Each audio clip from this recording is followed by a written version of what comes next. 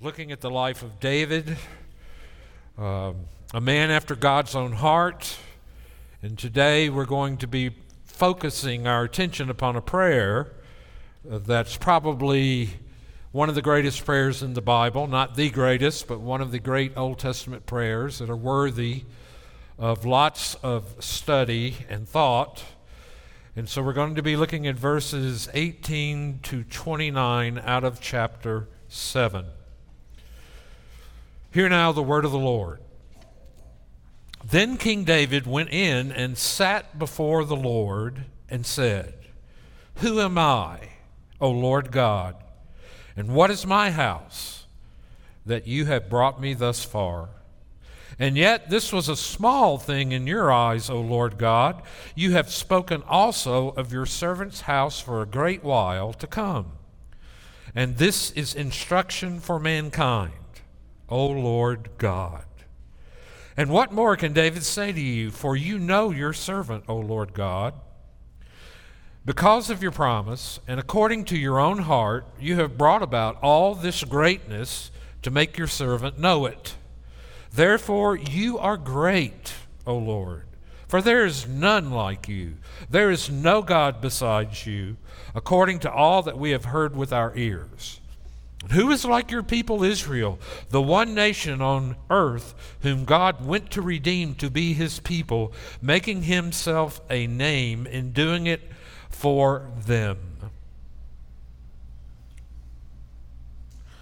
Let me repeat that verse. "And who is like your people Israel, the one nation on earth whom God went to redeem to be his people, making himself a name and doing for them great and awesome things by driving out before your people, whom you have redeemed for yourself from Egypt, a nation and its gods. And you establish for yourself your people Israel to be your people forever. And you, O Lord, became their God. And now, O Lord God, confirm forever the word that you have spoken to your servant concerning his house, and do as you have spoken. And your name will be magnified forever, saying, the Lord of hosts is God over Israel. And the house of your servant David will be established before you. For you, O Lord of hosts, the God of Israel, have made this revelation to your servant, saying, I will build you a house. Therefore your servant has found courage to pray this prayer to you. And now, O Lord God, you are God, and your words are true, and you have promised this good thing to your servant. Now therefore may it please you to bless the house of your servant, so that it may continue forever before you. For you, O Lord God, have spoken, and with your blessing shall the house of your servant be blessed forever." This is God's word. Let us pray. Father, we thank you for this particular text of Scripture as we find it before us today, and how we pray that we might hear your word as it goes forth from your mouth, and that word will not return empty or void from you, but will prosper where you send it. Just as rain and snow descending from the heavens water the earth and cause plants to bring forth and bud, so may your word that goes forth from your mouth today prosper where you send it, accomplish your will, and bring glory to your name, and lift up our Lord Jesus Christ, and we pray in his name. Amen. What a remarkable prayer we have before us today. And this prayer has a context. If you weren't here last week or haven't been listening, the context of this prayer is God's covenant with David, his engagement with David in chapter 7 up to this point. David has just received from God astounding promises through Nathan the prophet. Those promises, that is the covenant with David, assure the king that the promises to Israel will find their fulfillment in his descendants. David's son, will build God's temple and will himself be the Son of God. And it's important to see that these promises make the descendants of David the focus for the fulfillment of all of God's purposes. In response to this covenant, David falls to prayer. In his prayer, he acknowledges for all to hear his unworthiness, and he praises God for his greatness and his grace shown toward Israel. And he prays that God will do the very things just as he has promised he would do. It is conceivable that David prays like this because he is nervous that God might go back on his word. It's inconceivable that David, knowing what he knows, would ever pray like this because he's nervous that God will not hold up his end of the covenant. David's prayer is confident, yet his petitions, in effect, say, "Your will be done." He needs courage to pray this because he's aware that he deserves none of these good things that God has given to him. God has promised this man a dynasty, out of which will come the initial fulfillment of Solomon building the temple in Israel and the place where God's glory comes and dwells in the temple, and the nations, indicated by the Queen of Sheba, come and see the glory of God. That Israel was always to be a light to the nations. We know that even a greater fulfillment comes when Jesus himself comes the first time, is crucified, buried, raised again to the right hand of the Father, and will come back. While in between the two comings of Christ, God's Son, the Son of David, is currently building a temple, not of stones, but of living stones, of people where God himself will dwell. The promises of the covenant where God says, "I will be your God." Now, all of you know my wife, Pam. You don't know her well, maybe, but you know who she is. She's over there. Her name is Pam. She's my Pam. She's mine. I married her, and I'm hers. And when we look at each other, we know I'm yours, you're mine. And God has said to his people, "I am your God." Can't get any more personal than that. God says to his people in the covenant, "I am your God, and you will be my people." There is a precious, intimate connection here. But when I look at this prayer by David, I'll tell you what grasps my attention more than anything else is the personal nature of it. Now, we all know a little bit about prayer, don't we? Prayer is nothing more or less than conversation and communion with God.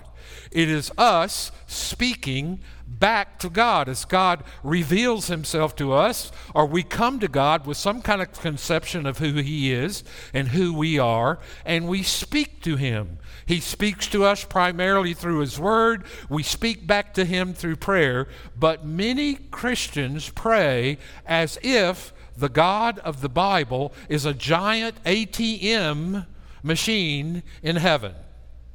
That is, our prayers could pretty much be reduced not to this great, astonishing outburst of praise that David gives to God in this prayer, but rather, "God, I need this, and I need this, and please hurry up and provide this, and please give me this, and please help me stop doing this." And it becomes a recital of the pronoun me. Our prayers are so self-centered. James talks about those prayers not being answered because they are upon our craven desires that we have within our soul. But here we see a prayer that is generated by God's goodness to David. Here's a guy who's praying like a real Christian, like he gets it. He understands it. He, for the first time, maybe not only for the first time, but even in a deeper and more powerful way, is beginning to understand how I relate to this covenant-keeping God. What is the ground I stand upon when I pray?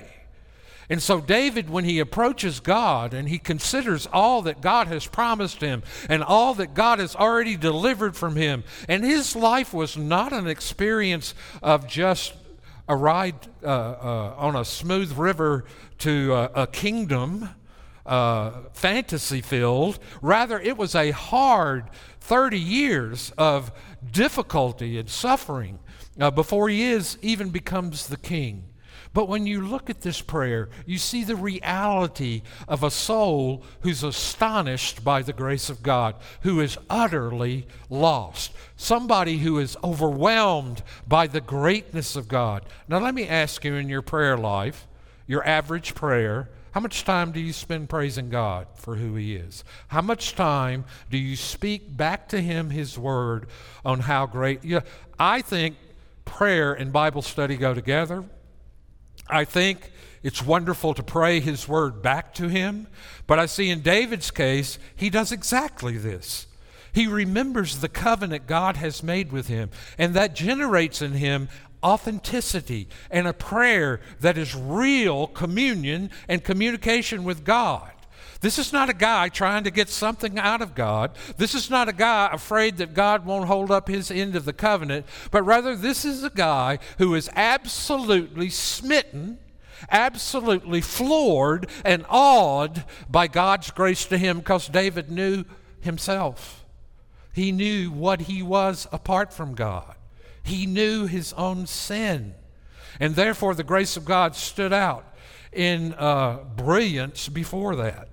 And so the promises of God here leads him to give a prayer of praise.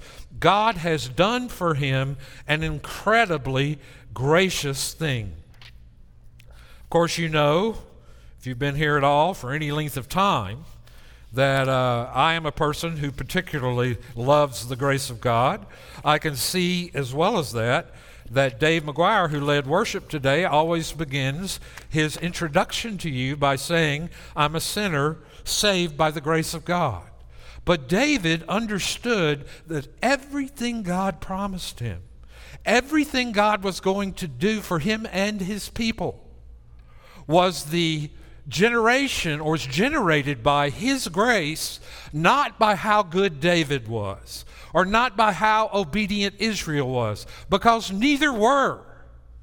But what he had come to realize in a deepening way is the awesomeness, the absolutely astonishment of grace coming home to you. When I was a little kid, one of my favorite things to do was to see a gumball machine. You know, those gumball machines that are full of chewing gum, that are hard on the outside, and some of them are kind of melted together and been there 30 years. But anyway, you know how that is. But they're these little gumball machines, and you'd put a penny in it, and you'd have to crank the penny, and when the penny dropped, the gumball came out. And that was absolute delight to me. Kept every dentist in town in business. So I remember the joy of getting those. But when I speak of the penny dropping, here the penny drops for David. Here he begins to see the graciousness of God. And when we look at the concept of grace, we all kind of understand what it means, but we all kind of don't. And there's something about God's grace that's downright outrageous. The real grace is simply inexplicable. It seems almost inappropriate because of our sense of justice. It seems at times offensive, excessive, too much, given to the wrong people, and all of those things. And yet grace is one of the most important concepts in the Bible. The Bible is all about the message and ministry of Jesus, and the message and ministry of Jesus is grace given to sinners and sufferers. You can call it what you like. You can categorize it any way you want to. You can vivisect it. You can qualify it. You can quantify it. Or you can dismiss it. And none of it will make grace anything other than what it precisely is. Grace is audacious. It is unwarranted. And it is unlimited. When we talk about grace and understand it, we can say this: the center of the Bible and the center of Christianity is found in the grace of God.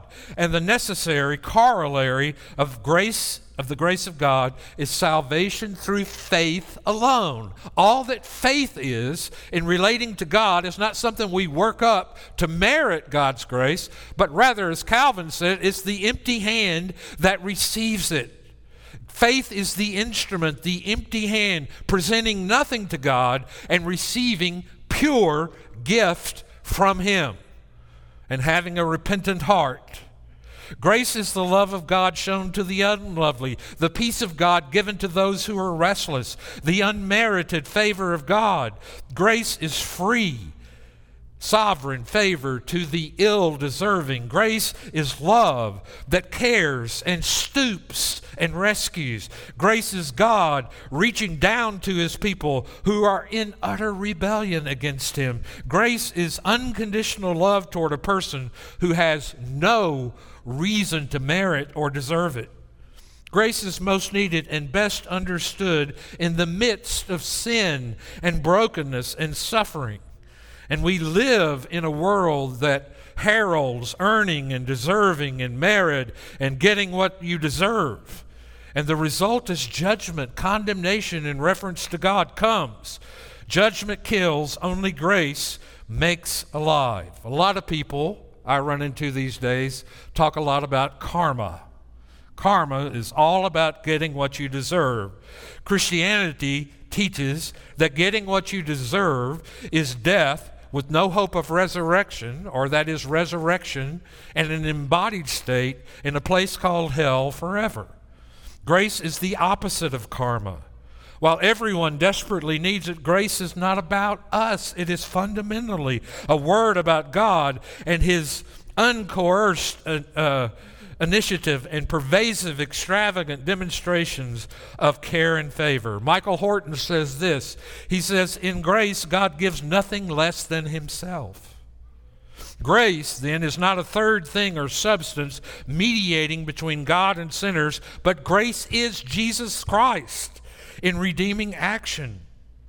Grace is as complete as God Himself and expresses the quality of His character.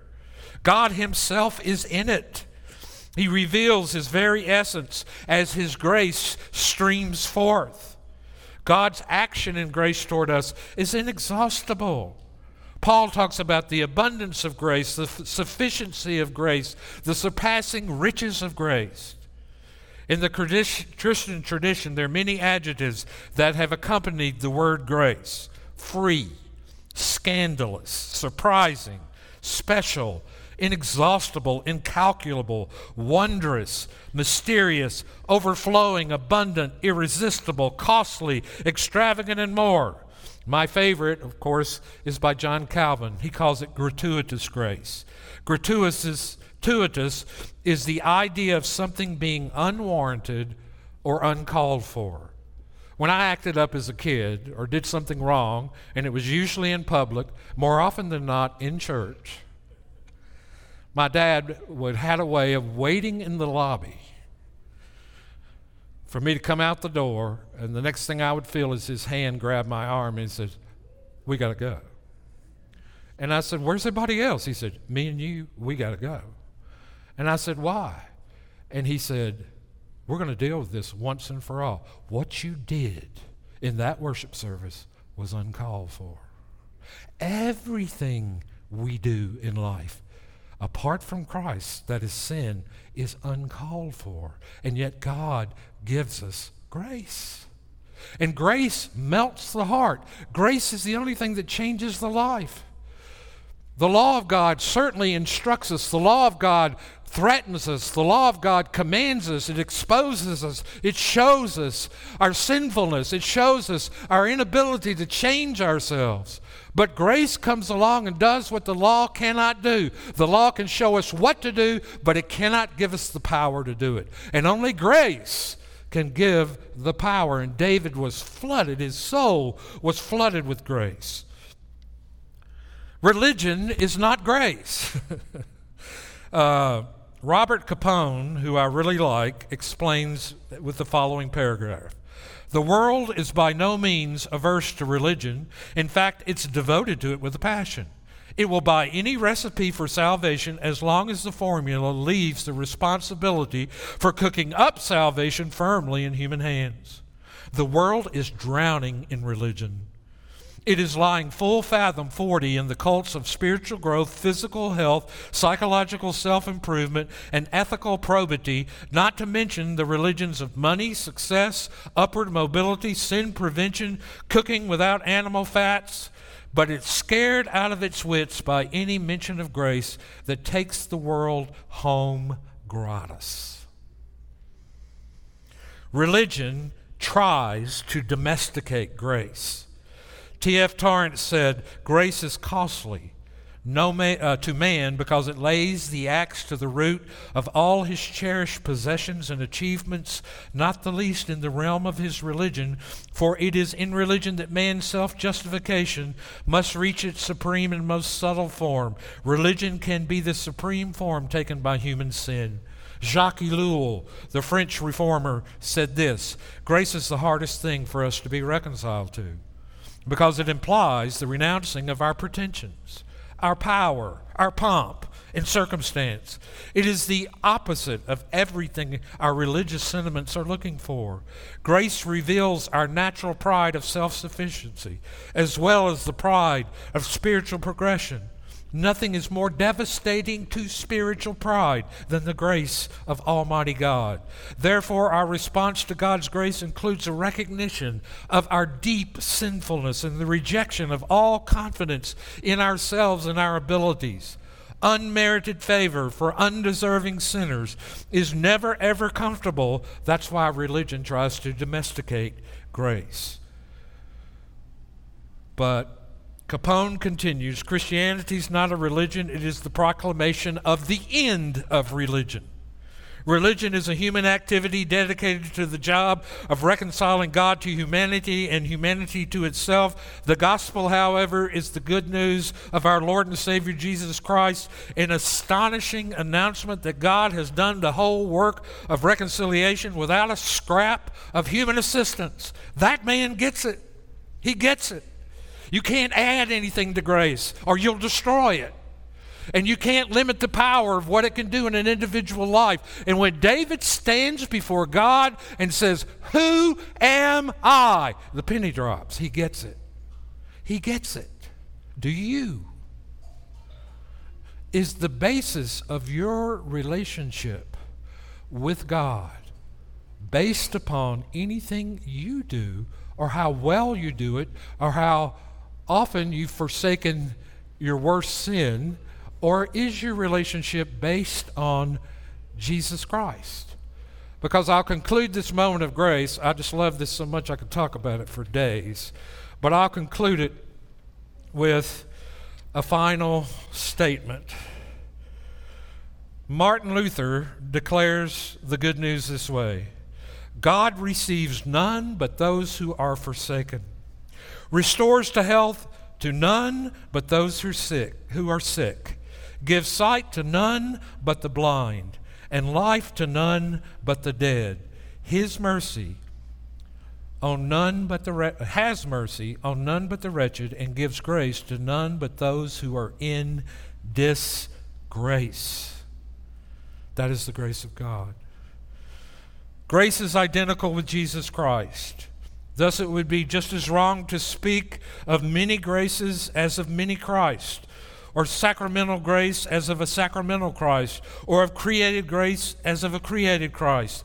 Grace is the self-giving of Christ to us, in which He both redeems us and recreates us, such a self-giving that He invites us to Himself and makes us share in the very life and love of God Himself. And so here we see David caught up in it. There was a Christian song I heard about 20 years ago. I don't even know who sang it, but the song went something like this: "He did it, I get it, and now I'm caught up in it." I thought, well, that's a good chorus if it means what I think it means. He did it. That is, God did everything necessary to save sinners by giving His Son, Jesus Christ, who accomplished for us the obedience God requires and suffered for us the penalty our sin deserves. And when we receive Him with the empty hand of faith, we begin to get it. The lights come on. Life comes. We're new creatures in Christ Jesus. There's a passion for a relationship with Him. Now, I was going to talk about also how David proclaims the greatness and uniqueness and set apartness of this God who has entered into covenant with him. J.I. Packer, in his book Knowing God, and I know many of you have just recently read it, speaks of the majesty of God, but he basically says that the majesty of God is a synonym for the greatness of God. He is far above us in greatness and therefore is to be adored. Great is the Lord and greatly to be praised. The Lord is a great God and a great King. Oh, come and let us worship and bow down, we sang today. But we seem to lack that so often in our churches today. A recent book that Phillips wrote, Your God is Too Small, was a timely title. We are poles apart from our evangelical forefathers at this point, even when we confess our faith in their words. When you start reading Luther or Edwards or Whitefield, though your doctrine may be theirs, you'll soon find yourself wondering whether they have any acquaintance or whether you have any acquaintance at all with the mighty God whom they knew so intimately. David is overwhelmed by how great God is and how gracious he is, and what makes him great is his grace. Time for point 2. A perspective on God's people. The next verses he begins to talk about the peerless people of God, the uniqueness of the people of God in the Old Covenant Israel, in the New Covenant the church. And in my theology and understanding, Israel is representative of the people of God of all ages, both Jew and Gentile. The church is international. The church is the people of God. Galatians tells us that mostly Gentile church was the Israel of God. But that God's people have been redeemed. They've been set apart. God has fought for them. God has brought them into the land. God has established them. God has blessed them, even in their rebellion and resistance against him. And so David is grateful for the people of God. He is overwhelmed because of the people of God. And so I think as we look at that carefully, we see that there's something about being in covenant with God that sets us apart from the rest of creation. He preserves us. He redeems us. He gives us great and mighty privileges. But to close and continue to the end, let's talk a little bit about prayer as pleading the promises of God. If you'll look at your quote in the bulletin, it's by an old Puritan by the name of John Trapp. And the only reason I know who John Trapp is because Charles Haddon Spurgeon quoted him all the time. And so, I'm reading, well, if he's quoting him, maybe I need to read a little bit of John Trapp. Here's what John Trapp said in the quote. Promises must be prayed over. God loves to be burdened with and to be urgently pressed with a request in his own words. He loves to even be sued upon his own bond, for prayer is putting God's promises into suit. And it is no arrogancy nor presumption to burden God, as it were, with his own promises. God takes delight when his children come to him and pray back his promises, because that's the reality of faith. That's all we have.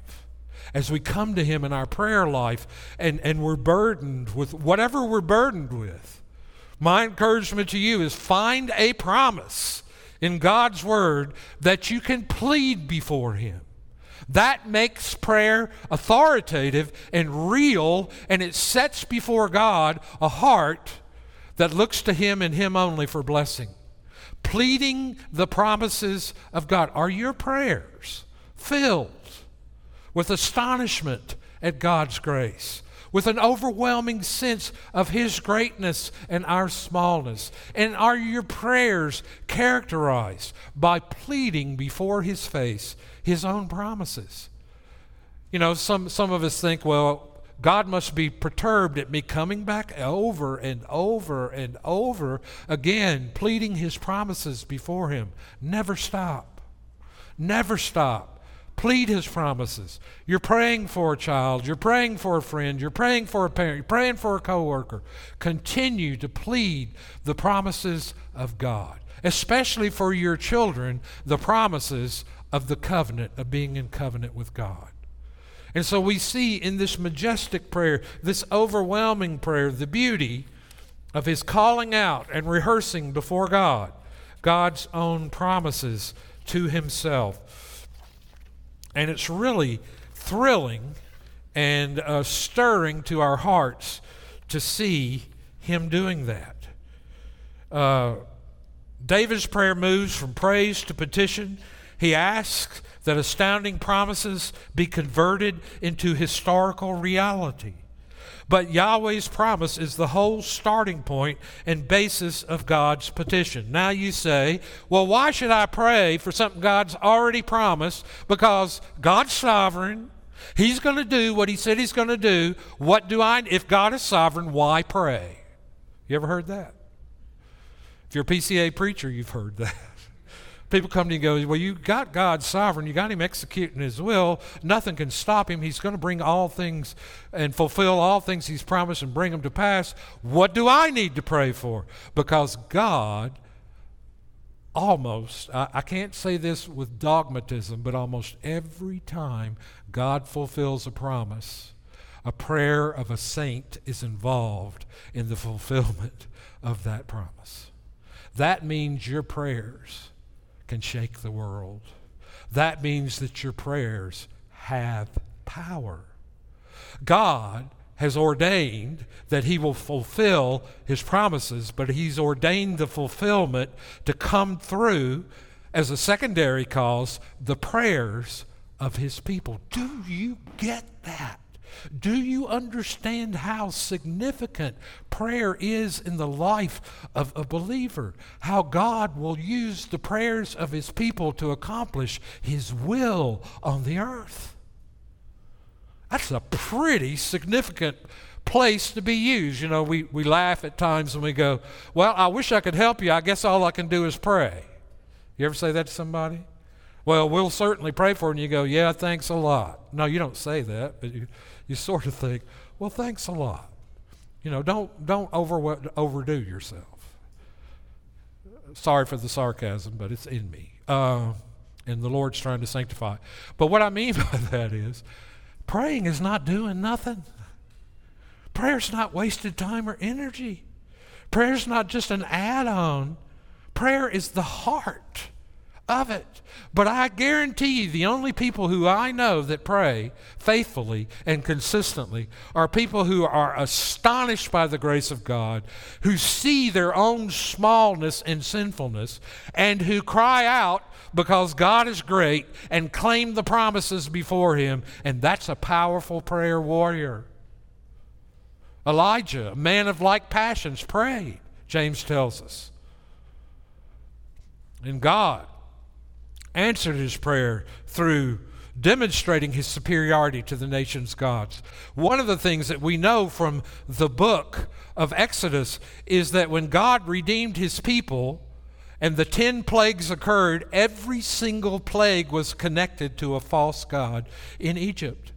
God was delighted to use that moment to demonstrate his superiority over the gods of this age, who are nothing but idols and no gods at all. But please learn to know that a prayerless heart is a sinful heart. I think it was Samuel who said, God forbid that I should sin against you by not praying. Do you pray for your pastor? Do you pray for the elders? Do you pray for the deacons? Do you pray for the church? Do you pray for one another? Do you pray for the lost? Do you pray for missions? And you say, well, that just sounds like a big long list, and, you know, I ain't got the energy to do that half the time.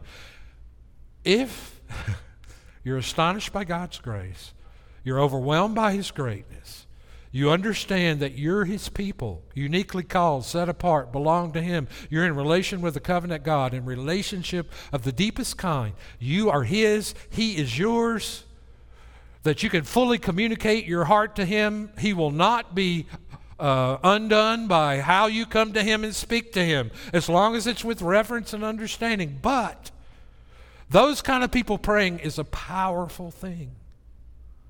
And I would all encourage every person in this room to begin to pray for revival, not revivalism, but genuine, Holy Spirit sent, God-generated renewal and revival for the church in the world.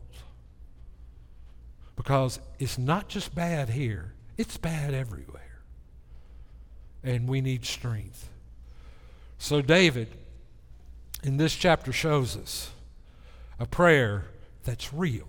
It's authentic and it's heartfelt. Let us pray. Father, we do thank you for the gospel of Jesus Christ, which bids us fly and gives us wings. We thank you that you have ordained that prayer is the means by which you work in the world, that we can confidently turn to you at any moment and plead your promises. And it's not wasted time.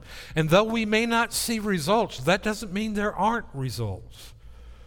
But there are many things you do that we will never know till we get to the other side. But so many of us say, I would love to serve the Lord, I would love to serve the church, but I'm not really good at teaching, or I'm not really good at leading, or I'm not really good at doing this or that in the church. But you can pray, and that's not a patronizing thought. That should be first on the list. You can pray. Now, Father, we pray you'll bless this church as we continue to serve you here. We pray that people will give today because they're amazed by your grace and overwhelmed by your greatness, that you have deigned to call us your own. And this we pray in Jesus' name. Amen.